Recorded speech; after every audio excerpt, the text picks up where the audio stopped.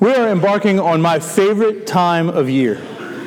I absolutely love Mardi Gras.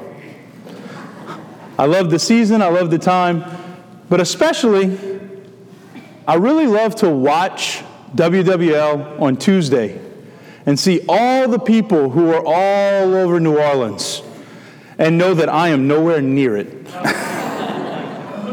But it's a beautiful sight to see so many people come together.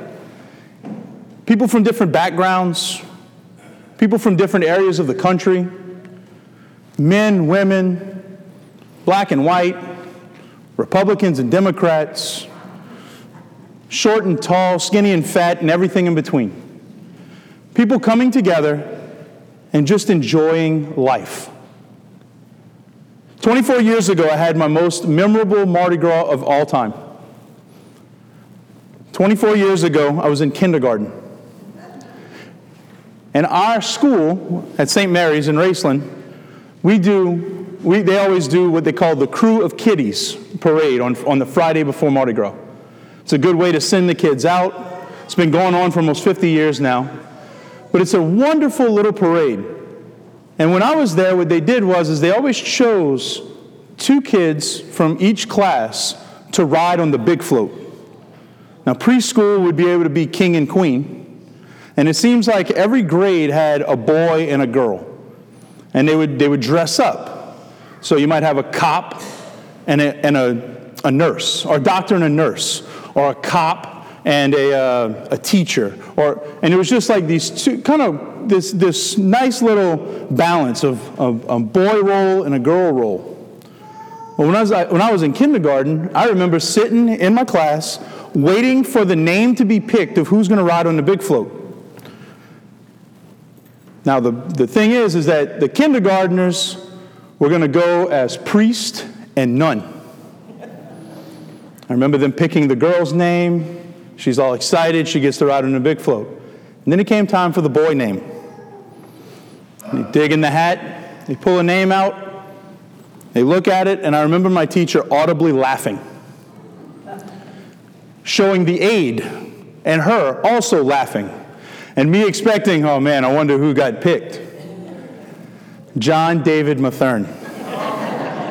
My teachers would have never dreamed.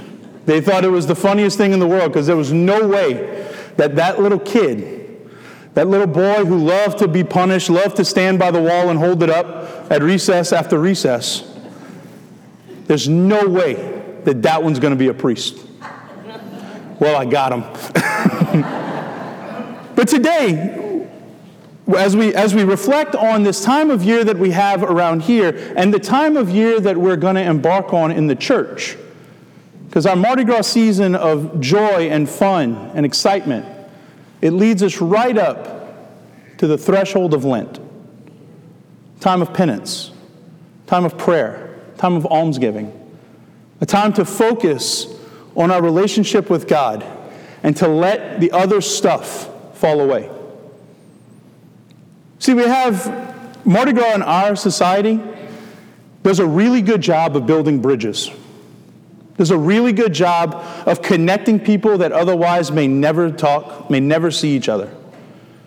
But it brings a lot of people together because division is real. Like division in our world, division in the different spheres of our society, the economic, the political, all over the world. Divisions are real.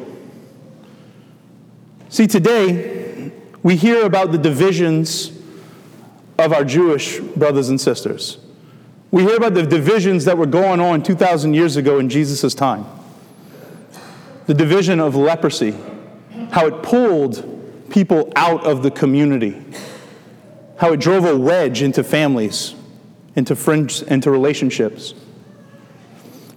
See, leprosy is essentially a disease that makes the person decay. Now, in our world, for the most part, in the developed world, it's been pretty much eradicated.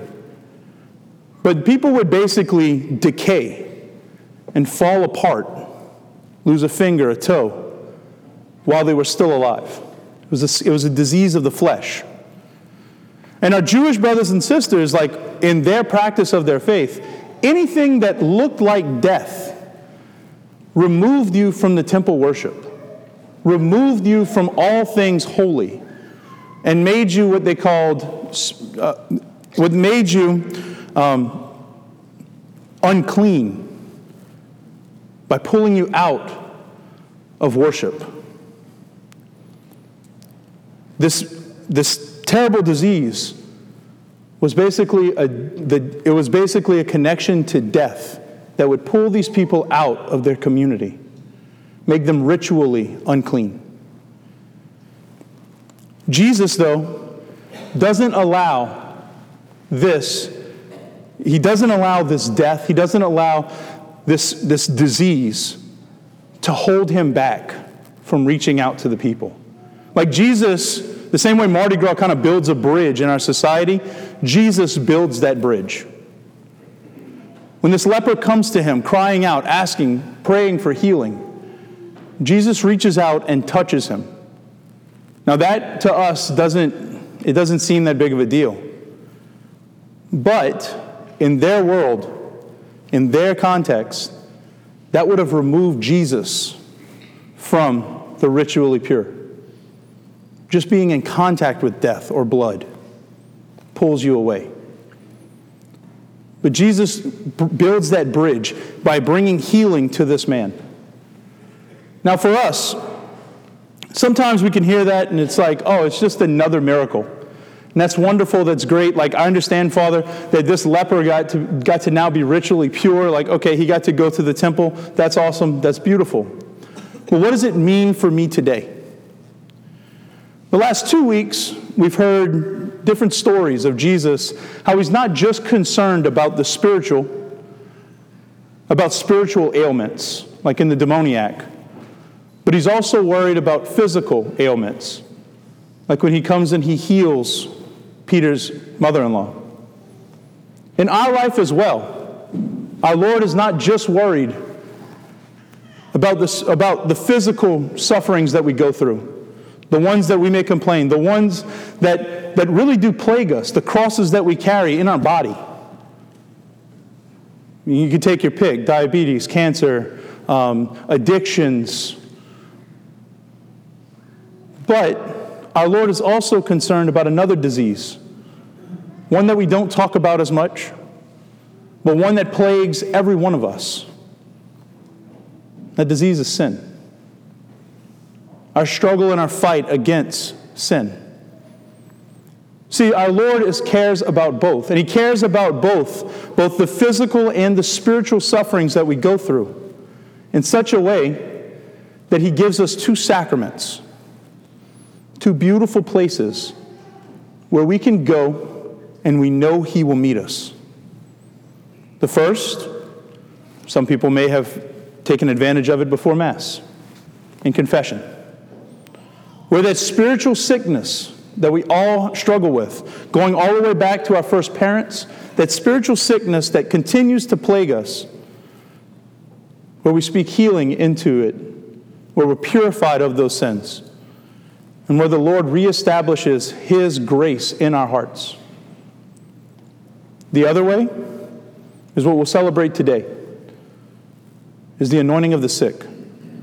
And that God, we believe and we trust and we hope and we know that God does understand the plight of the sick. He continues to heal us, continues to reach out to us by giving us strength to better endure. That the sickness, that the struggles we have in this life may gain us grace for the next. Every one of us, one day, will pass. Every one of us will, sooner or later, succumb to our human weakness. Are we prepared for the life to come? And our church has held on to these, has protected these two beautiful gifts, and continues to give them to us freely. Are we open to receiving the physical healing that God wants to give us through the anointing of the sick? A physical healing that may not look like what we really want, It may not all of a sudden, my hip might not all of a sudden work perfectly. My cancer might not all of a sudden go. But do we trust in the Lord that He wants to touch us even there? Do we trust in the Lord that He wants to heal us and reestablish His relationship with us, that sin ruptures, that sin hurts? Because we have a God that doesn't like death. We have a God that formed us in a way where death was not a part of the equation, but sin messed things up. We have a God, we have a Lord that said, I am the life. I am the way, the truth, and the life. I am the life. And He came to destroy death. Today we see it in our gospel that Jesus touches the man who was essentially marked off as dead and gives him new life. Today, our faithful who come for the anointing of the sick, He touches them and reestablishes and raises you to new life. And in the sacrament of the Eucharist, He comes to each one of us in a profound way, in a physical way, in a pure and holy way, and touches us to raise us to life anew. Do we let God in to our suffering? Do we let God into our weakness? Do we let God into our struggles? God's not just concerned about the spiritual realm, but the physical as well. But where in your heart, where in your body, where in your life do you need God to touch today? As we approach the season of Mardi Gras, where we come to understand the joie de vie, the joy of life, where we come and we celebrate together as one people,